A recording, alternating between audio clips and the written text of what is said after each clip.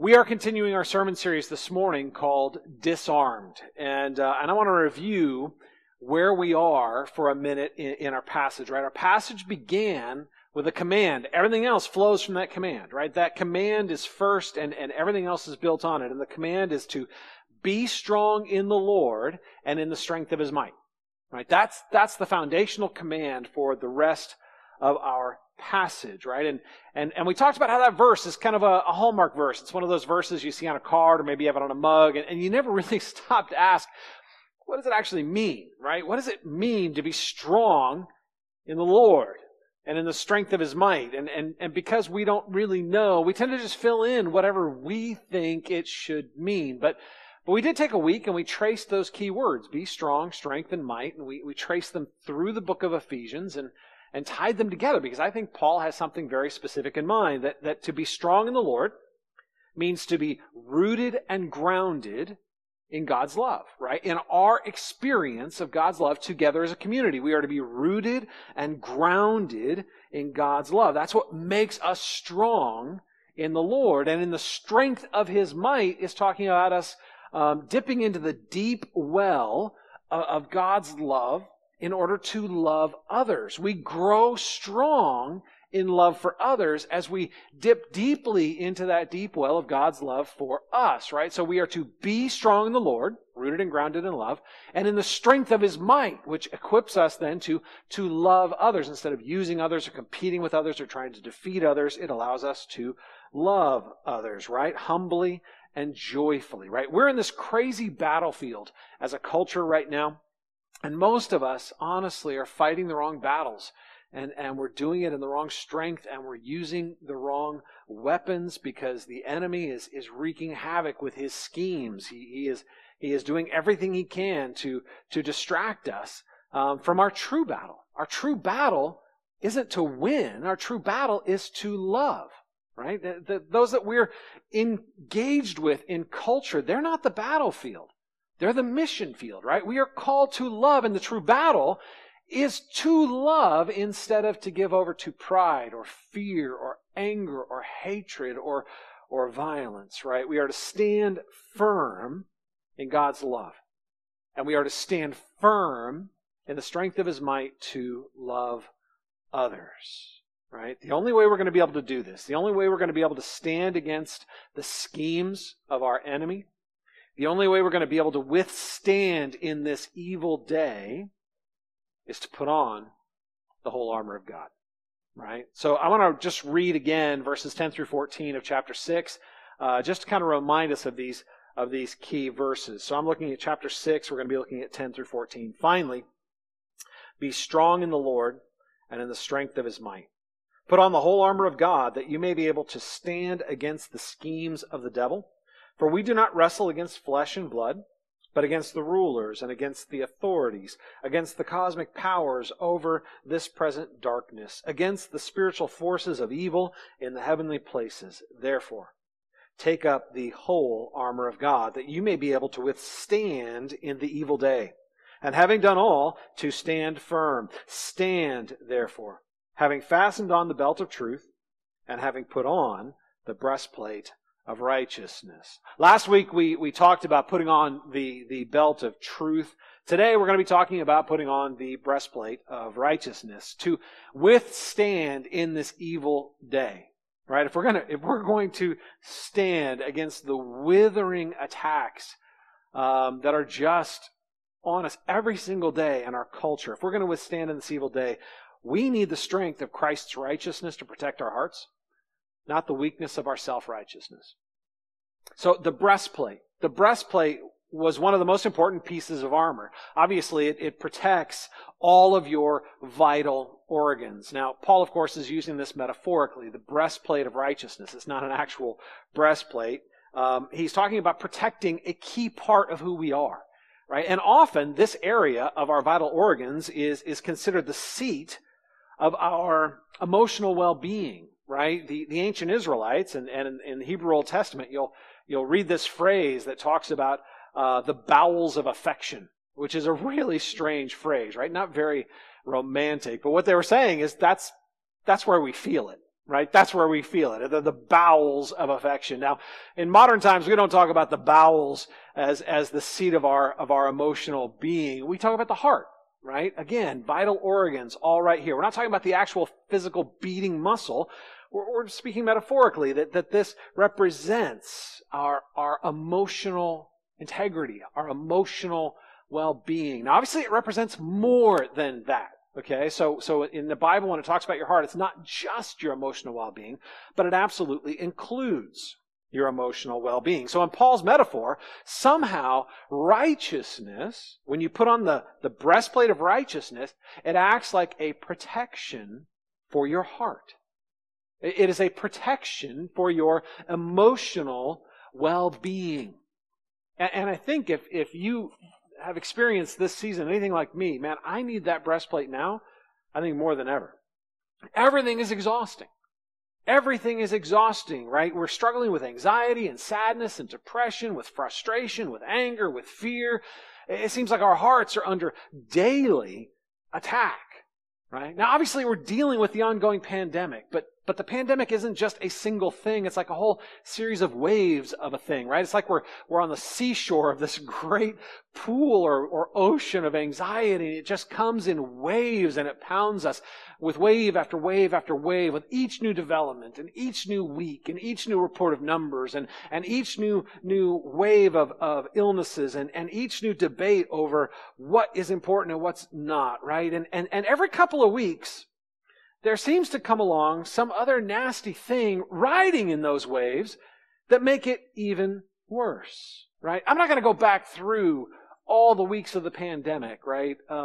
There's been so many things, but there's been some key things that have had ongoing effects on really the emotional condition of our country, right? We're standing there getting pummeled by the waves of the pandemic, and then come the murders of Ahmaud Arbery and Breonna Taylor and George Floyd, right? We're standing there getting pounded by the waves, and then come the cranking up of the political partisan battles taking place because we're in an election year, and everything becomes political, right? All of a sudden, whether or not you wear a mask becomes a political statement, and people are angry about what you're doing or what you're not doing, and everything becomes controversial, and everything becomes a statement.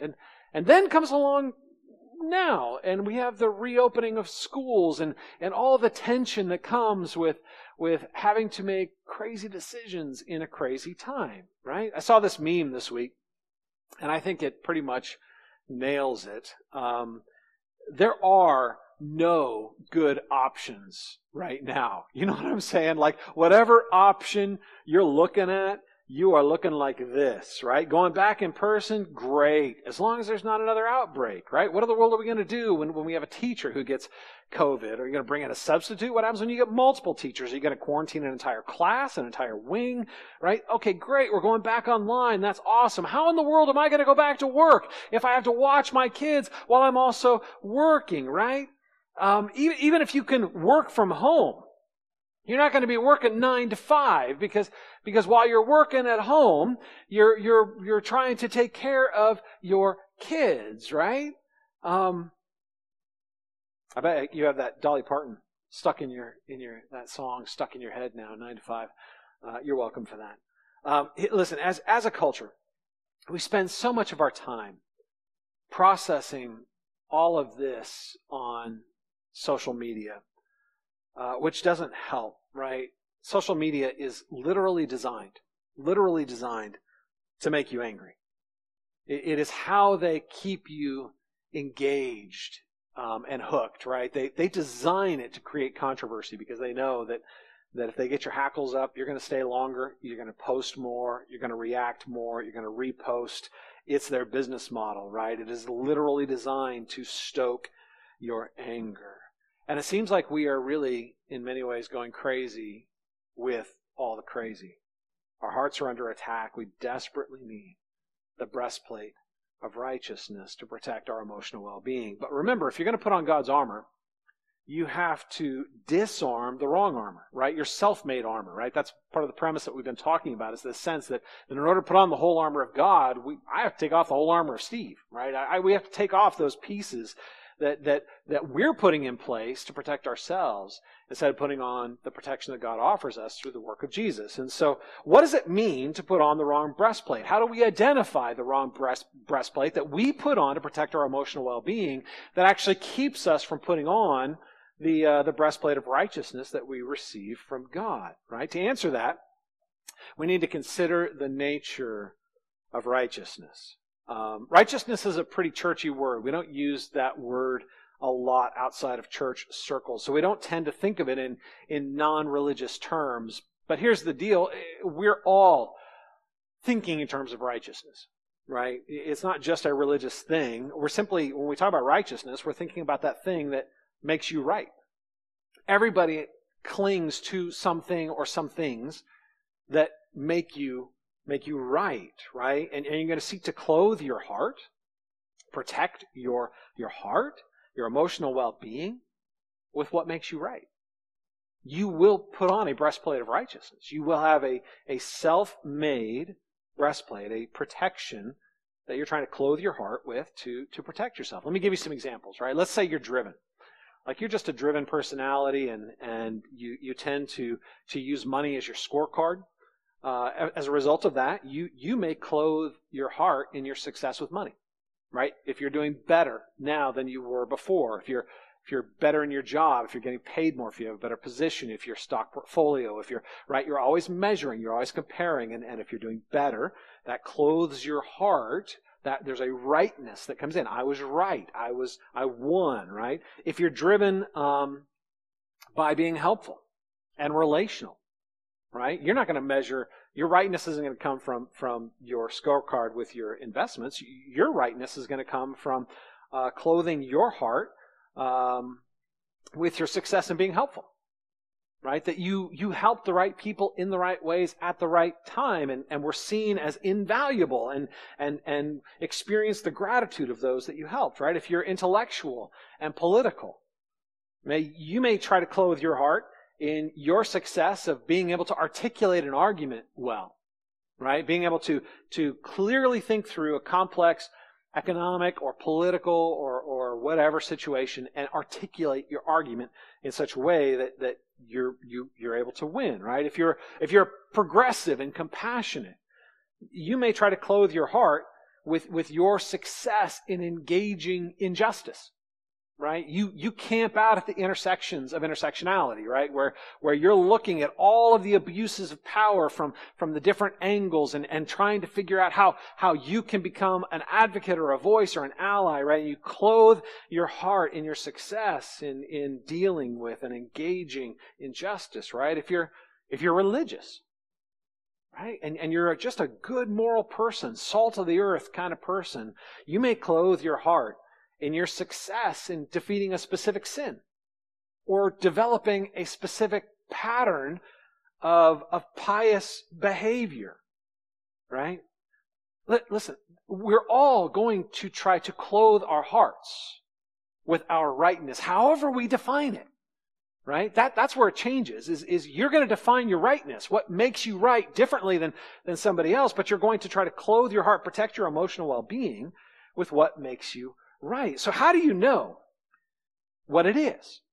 Right? Because essentially what we're talking about is self-righteousness. That's the very definition of self-righteousness. It is what makes me right. It is how I measure my rightness, right? How do I know what my false breastplate of self-righteousness is? Well, the easiest way to tell is you need to ask yourself, what puts you on the pride and shame roller coaster? You know what I'm saying? Like, what puts you on the pride and shame roller coaster? Like, when you're doing well and you're feeling good about your rightness, you're succeeding in your rightness, you are achieving your rightness. When you're doing well, you feel well protected. You feel good emotionally. You feel secure emotionally. You feel protected, right? And it feels like you're at the top of a roller coaster. You're just going up. Right? You're going up and you're feeling good as you go up, right? And as a result, not only do you feel good about yourself, but you tend to also start looking down on others who aren't up where you are, right? subtle. It's subtle. And some of you are going to be much more comparative than others, but it's always going to be there. This little pride that kicks in, right? For those who think money is the scorecard, right? Your investments are paying off. Your risks are paying dividends. You made the right choices at the right time. And you're feeling really secure and emotionally good. Man, in fact, you go check your stock portfolio, you check your website, you do it more than once, because every time you do, it makes you feel good again, right? And you subtly start feeling like that person who's not doing as well financially. If they would just do what you did, if they were just as smart as you're smart, if they would just show the discipline you show, they could have what you have. They could experience what you experience, right? For those who think of their rightness as being helpful, right? Helpfulness is their measure of rightness. When you get it right, man, you are valued for your help, right? You get that feedback that you really are, man. You were the perfect person at the perfect time offering the perfect thing. And it just makes you feel invaluable and seen. And you can subtly at times start looking down on others, despising others who aren't as helpful as you, who maybe are just takers and not givers, who miss opportunities to help others. And you're like, man, they're so selfish, right? For those of you who are intellectually and politically wired, you find yourself kind of hunting for easy prey, right? Looking for stupid memes just so you can blow them up with your knowledge, right? You start looking for ways to demonstrate your intellectual superiority. You're feeling good. Your arguments are all in line. You have the perfect answer for these silly challenges, and you're just out there and you start despising the people you blow up because they're obviously not as intellectually astute as you are. They clearly don't think as well as you think. They don't see as clearly as you see, right? Those that are progressive and compassionate, right? Well, how can you become prideful in being compassionate and loving and caring for other people? Well, you start considering yourself as truly woke, right? Like I see the intersection of injustice more clearly than all of these ignorant people around me, right? And you start to despise and continually correct anyone that isn't as clearly aware of the injustices as you are. So in order to stand up for injustice, you start correcting every form of injustice, and you do it with a little bit of an arrogance. You do it with a little bit of a patronizing air, right? Because clearly they're not as aware as you are, right? For those that are religiously and morally driven, right? Again, how you're feeling really good. You're feeling really good about your overcoming these sin patterns of developing these pious behaviors and you're under control and you're doing the right things and you're not doing the wrong things and you kind of get this feeling that, man, God's a little bit impressed with me right now. I'm really growing, right? On that hill of spiritual maturity, man. I'm getting up here. I'm way better than I used to be, right? And so you start feeling pretty good that God's enjoying what he sees when he looks at you. And then you look at others and you see their lack of discipline. You see their struggles. You see their lack of theological awareness or expertise, or you see them and you just start, man, if you would just be more like me, if you would just try harder like me, if you would just, you know what I'm saying? Like anyone who rides this roller coaster knows what it's like to go up the hill. When you're going up the hill, you feel secure. You feel protected. You feel valued. It just feels good. The problem is the roller coaster never stays at the top of the hill because pride has two faces. One is self-congratulation and the other is self-abuse, right? Pride will puff us up and make us see things that aren't there and make us feel secure in ways that we're not truly secure. But pride will also turn inward and condemn us and destroy us for not measuring up to our own expectations, our own measuring sticks, right? We switch from the puffing up of pride to the crushing weight of pride, which is shame, right? So let me just ask you this. What happens when you don't succeed in whatever it is that you think doesn't make you right? right? What happens when you don't succeed? What happens to your emotional well-being when your investments tank and you lose financially? What happens to your emotional well-being when someone doesn't need your help? In fact, you try to help them, they don't even notice that you're trying to help. They don't need it, they don't value it, they don't like it, or worse, maybe you try to help and you actually end up hurting. You try to help, but you actually end up making the problem worse. What happens to your emotional well-being when your best argument gets exposed and refuted and people see you as foolish and not as intelligent? What happens to your emotional well-being when you are exposed as being part of the very injustice that you're so proud of defeating? What happens to your emotional well-being when you're called out and you recognize that you are, in fact, part of the problem? What happens to your emotional well-being when you fall back into those sin patterns that you thought you had defeated, right? Or the positive habits you thought you had permanently developed just kind of disappear when things get stressful and you feel like you're what we call backsliding, right? You were way up here, you thought you were doing great, and now you're struggling, so you feel like you're just... What happens to your emotional well-being, yo? What happens? Do you feel threatened? Do you feel exposed? Do you feel afraid? Do you feel exhausted and tired? Do you just want to run away? Do you just want to disconnect? Or do you want to power up and destroy? What happens to your heart when you're being plunged on the flip side of pride? Listen, self-righteousness is a horrible guardian of your heart. Right? It is a horrible guardian. Whatever it is you think that makes you right, that you're trying to clothe your emotional well-being in, man, it is a horrible guardian of your heart. It puffs you up and makes you vulnerable in ways you don't understand because you're being puffed up. And then it plunges you down into the weight of shame and destroys you there and pummels you. Listen, self-righteousness doesn't protect your heart, it exhausts your heart.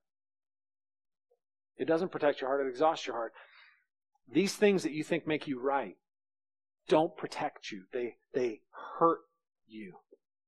These ways that we are trying to make ourselves feel right, these self-salvation projects, these projects that we're trying to fix ourselves, make ourselves truly valuable, make ourselves truly worthy of love, make ourselves truly worthy of respect, make ourselves truly worthy, right? There are ways of trying to fix ourselves, for the world, or for God. They're dead ends. It's like we're building cardboard armor for a very real battle. And that cardboard armor offers zero protection. It does not protect our hearts. And what's the funny thing is it costs us everything to build it. We put all of our energy into building this cardboard armor. And we just think, if I could just make it stronger, if I could just add another layer, if I could just do one more thing, and we keep working and working and working, and it never stops being cardboard. You never stop making yourself more vulnerable to the attacks of the enemy. Let me give you an illustration. There was a movie that came out in the early 80s. I remember it because I watched it. I was at my dad's place. He had a apartment over a garage, and which was awesome because I could watch movies on his TV, and he had these huge speakers, which in the 80s, there were those stand-up giant, towering speakers, and he had them sitting on cinder blocks so that it would reduce the amount of bass traveling out into the surrounding apartments. And so Chariots of Fire came out, and it had an incredible soundtrack. I mean, I can hear it in my head right now. It was this phenomenal soundtrack. But it's the story about this guy, Eric Liddell, who's a runner, and Harold Abrahams.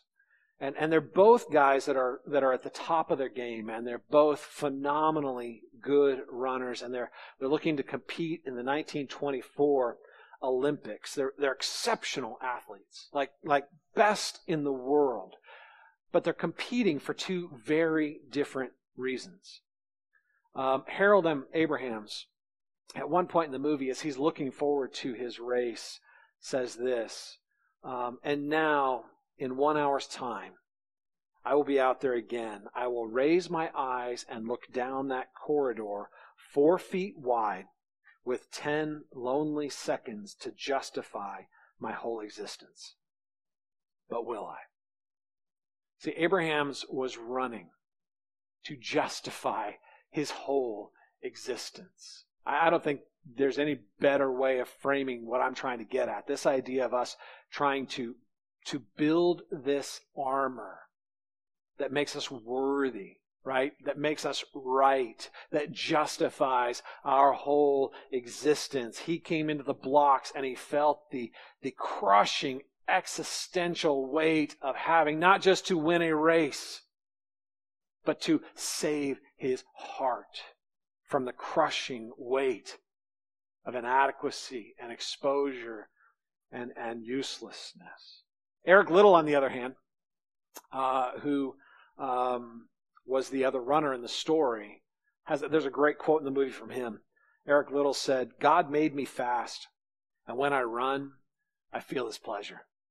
Like you'll see him in scenes in the movie where they're both just exerting themselves, and Eric Liddell's smiling, right? He is just smiling as he runs, because as he runs, exerting himself, putting himself completely into it, he feels the pleasure of the God who gave him the speed.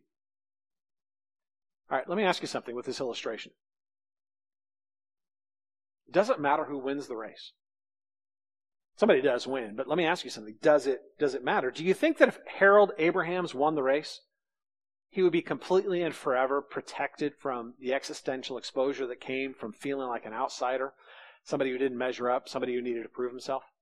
Do you think that would have finally and totally secured his heart behind an armor of rightness? Or do you think he would have had to have continued to find new ways to prove himself to himself and to the world? Do you think he would have suddenly been freed into this place of eternal and lasting joy?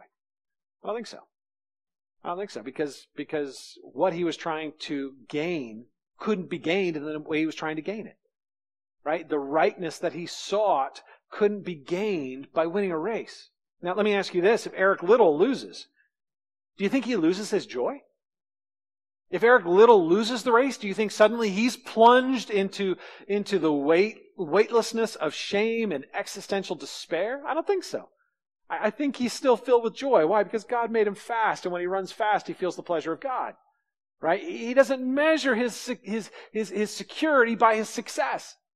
He doesn't measure the well-being of his heart by how well he proves himself or fixes himself. Or there's no amount of losing that could steal Eric Liddell's joy. See, that's the difference between the breastplate of self-righteousness and the breastplate of true righteousness. The breastplate of self-righteousness at best offers imaginary protection, and at worst actually increases the pain that comes from having an exposed heart. We want the breastplate of righteousness, the true breastplate of righteousness. That is, in fact, part of the full armor of God. So what do we mean exactly when we talk about putting on the breastplate of righteousness? Right? What is it, and how do we do it, right? How do we have this kind of unshakable joy in the face of all of the uncertainty in our time right now, in the face of an uncertain election, in the face of an uncertain fall with what's going on with schools, in the face of an uncertain turn in the pandemic, as we're seeing numbers going all over the place and nobody even really knows how to interpret them at this point? How do we have a joy that comes from knowing our hearts, our emotional well-being is secure behind this breastplate of righteousness that protects us from the instability of this wicked and evil day?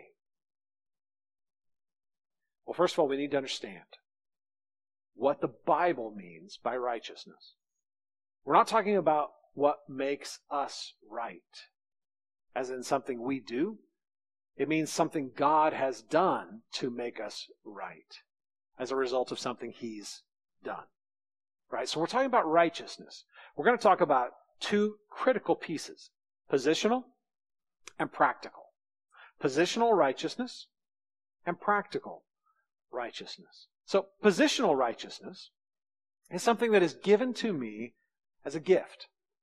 When I believe in the Lord Jesus Christ, I am positionally righteous before God. That simply means that I have a permanent position in the realm of righteousness. Right? It is a gift to me. It is what God gives me when I believe in Jesus. It's the result of double imputation. Again, huge theological words. We defined those earlier in the year when we were looking in Romans chapter 3. But double imputation means this. My sin was imputed to Christ, credited to Christ, right? Like a ledger, right? My debt was imputed or credited to Christ, and He paid it. And then His righteousness was credited or imputed to me, and it now is on my ledger. So He took my debt, I take His righteousness. One of the most beautiful verses in the Bible. I absolutely love this verse. It spells this out so clearly. It is 2 Corinthians 5:21.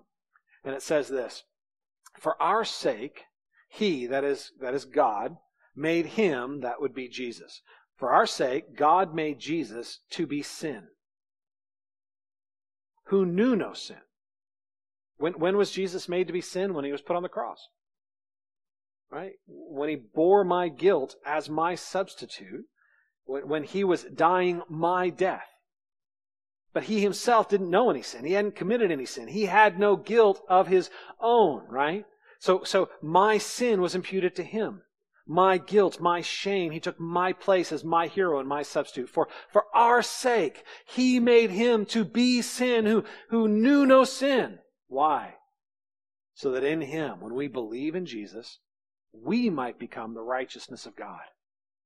Catch that. We might become the righteousness of God. Not just we might learn how to become righteous. We might learn how to grow in righteousness. We might learn how to fix the bad things we had done in the past. It had nothing to do with that. We might become the very righteousness of God. Not the best versions of ourselves, but God's righteousness. Christ's active obedience is credited to my account, and I am now clothed and covered in the very righteousness of God. This is the radically unintuitive good news of grace. This is what is mine as a believer in Jesus. When God looks at me, He sees His Son, Jesus. And He sees me, but He sees me through the glory of the righteousness and obedience of His Son. I can't put this on. Christ put it on me. Right? God put it on me as a result of the work of Christ. Christ died for me as my substitute. He rose again for me to invite me into the full blessing of His victory. Right? I can't put this on. God put it on me. I can't take it off. I didn't earn it. I can't unearn it. Right? It was a gift of grace to me. And as a gift of grace, I didn't qualify for it. I can't disqualify for it. It is mine. I have been clothed with the very active obedience of Jesus. Now we need to get this, y'all, because this is the foundation. This is where we start. My positional righteousness, my imputed righteousness is perfect, unshakable, immutable. It is the permanent gift of grace. Why? Because Jesus permanently paid the price of my sin. Jesus permanently rose from the grave in victory over my death, my rebellion, my sin. So when I believe in Jesus, I am completely, permanently, securely covered in the very righteousness of God. It is my permanent position before God because Jesus won it for me. But Paul tells us to put on the breastplate of righteousness. So if this isn't a righteousness I put on, because I don't, I receive it. I receive it. It's mine. What does it mean to put on the breastplate of righteousness? That's the difference between positional righteousness that is given to me in Christ and practical righteousness in which I grow with Christ. Does that make sense? So positional righteousness is who I've been declared to be in Jesus. Practical righteousness is how I grow in Jesus. How I am transformed to be like Jesus in practical terms, right? Because there's a gap. between what I've been declared to be and who I actually am. There's a gap between what Jesus has won for me and declared me to be and who I am, right? Because I'm a sinner. I'm redeemed by the grace of God. I am forgiven by the grace of God. I am made new by the grace of God. But I am still a sinner. I still have the flesh, that internal restless rebellion against God. I am still wrestling with worldliness. I am trying to find the fullness of life apart from the God who gives it. I am trying to do life in ways that keep me independent from the God who equips me to do life. I am trying to ultimately be like God. There's a restless energy within me of rebellion against God. And as long as that energy is here, there's a gap between what I've been declared to be and what I actually am, right? And as I grow in becoming more Christ-like, as I grow in my humble dependence on God to be transformed into the image of the Son of God, I grow in my practical righteousness. Paul says, put on the breastplate of righteousness. The way we do that,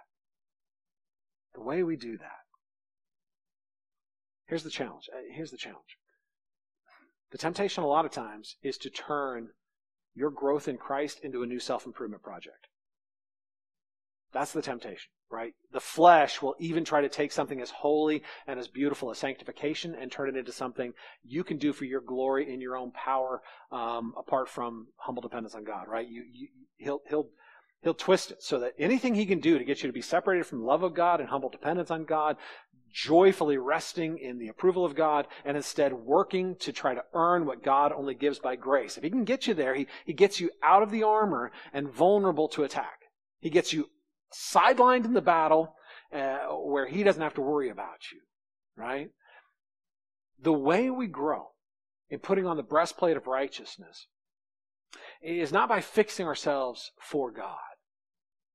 Right? It's not proving ourselves, looking down the 4-foot wide, 10-second avenue of my day and think, I have that time to justify my existence. I have that time to fix myself. I have that time to defeat these bad things and do these right things. No, God has created me and given me this incredible gift, love, and I feel his pleasure when I walk in it.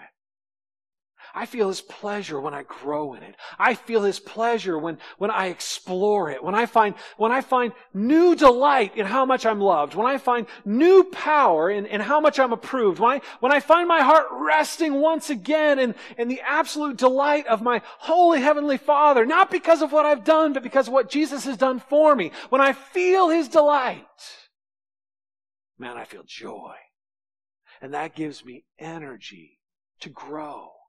And to change, right? To put on the breastplate of righteousness is first to rest in the imputed righteousness that's been given to you in Christ. To rest in the reality that you are, in fact, already righteous. It has been declared and it has been done. Now, you haven't fully received the experience of that gift, but it's yours. He has made you into the very righteousness of God, and you will be transformed into it, right? You are already loved. You are already accepted. You are already delighted in by the God who created you. Nothing you do can increase his love for you. And nothing you do can diminish his love for you. That's why it's grace. The unconditional, unreserved love of God. It is grace, but grace isn't just something we receive like a free ticket to heaven, right? That's a cheap grace. That's what Bonhoeffer called it. And what he meant by that not was that it was cheap in a sense that it wasn't valuable, but cheap in the sense that we simply wanted a benefit without the reality that got us the benefit, right? Grace is love. Right? We don't want just the result, hey, I get to go to heaven. We want the love itself. We want the experience of the grace itself. Grace is a gift that we don't just receive and go put on the shelf and wait until we die so we can go to heaven. It's the gift that keeps on giving it as a transformative experience of love of God. It doesn't just cover you with Christ's image. It promises to change you into Christ's image. Listen, when you get grace, Or better, when grace gets you. When grace gets a hold of your heart and humbles your pride and quiets your fear and comforts your sorrow and meets you in your loneliness and calms your distraction. It changes you. So that the things that you do are no longer acts of self-righteousness, self-improvement, self-fixing, self-performance, right? You don't do things in obedience to God or in order to make you right. You do them because you are right. You don't do them to earn God's love. You do them because you have God's love, and because you delight so much in that love, you want to experience more of it. Do you see the difference? Because it's critical. When we work from the imputed righteousness of Christ and then grow in our practical righteousness where we become more like Christ, we're doing it in a way that works from love, not to earn love. And what it does is it frees us. It frees you to be more of who you were created to be. It frees you from comparison. You don't have to compare yourself to others to measure your worth. Your worth is already established in the declaration of the love of God, right? You don't have to compare yourself. You don't have to be the best. You don't even have to be better. You don't have to be anything, right? It frees you from using your talents to try to justify your experience or to prove your value, to enjoying your talents.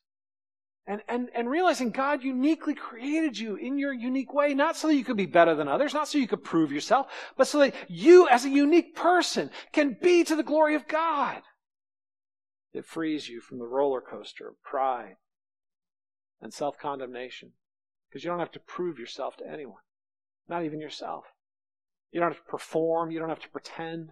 You are deeply and profoundly loved, which allows you to be absolutely and completely honest with yourself and with others, even as you grow in grace, right? It frees you as a Christian from religious performance. You don't have to impress other Christians. You don't have to impress your neighbor. You don't have to keep up this image, right? Because grace, man, grace, it frees you. Which means in the end that it frees you to be strong in the Lord and in the strength of His might. Because it frees you in love to love. I no longer have to prove myself or improve myself or fix myself to be loved. I obey God. Not to prove myself to God, not to earn something from God, but because I'm already loved by God. And I want to obey God because it's an expression of my returning love to a God who loves me and wants to bless me. I no longer need to defeat you, or to be better than you, or to compare myself to you, or to destroy you, to justify myself. Why? Because I'm justified. I'm already right. I can love you instead of use you or compare myself to you or try to get something from you. I can love you even as I am loved. I can lay down my life for you because I lose nothing by doing so. Because there's nothing you can take from me. There's nothing you can add to me. Ultimately, everything I have is a gift of grace, and it is secure as Christ is risen. My life is hidden with Christ in God. That gives me a security to grow in my experience of the imputed righteousness of Christ and in the actual progressive righteousness that comes from being changed into the image of Christ by loving God and loving my neighbor, so that I can run my race with joy. Let me close us in a word of prayer. Father, I thank you for this incredible gift of righteousness. Man, it came at such a cost. It is free for us. Grace is. It's free for us. We believe in the Lord Jesus Christ, and I guess it is costly in the sense that we have to give up everything that's not working. We have to give up everything that's betraying us. We have to recognize that our faith in ourselves is misplaced, and our hope in our self-righteousness is so that we need to repent of these false faiths to embrace our true faith in you. But man, I thank you that you loved us so much that you paid the price so that my shame could be removed, my guilt could be paid for, and I could become the very righteousness of God in Christ. Lord, I pray that you would help us in this chaotic time to know how to put on the breastplate of righteousness, that our hearts might be protected, that our emotional well-being might be protected behind your love. We pray this in the worthy and beautiful name of our Lord Jesus Christ. Amen.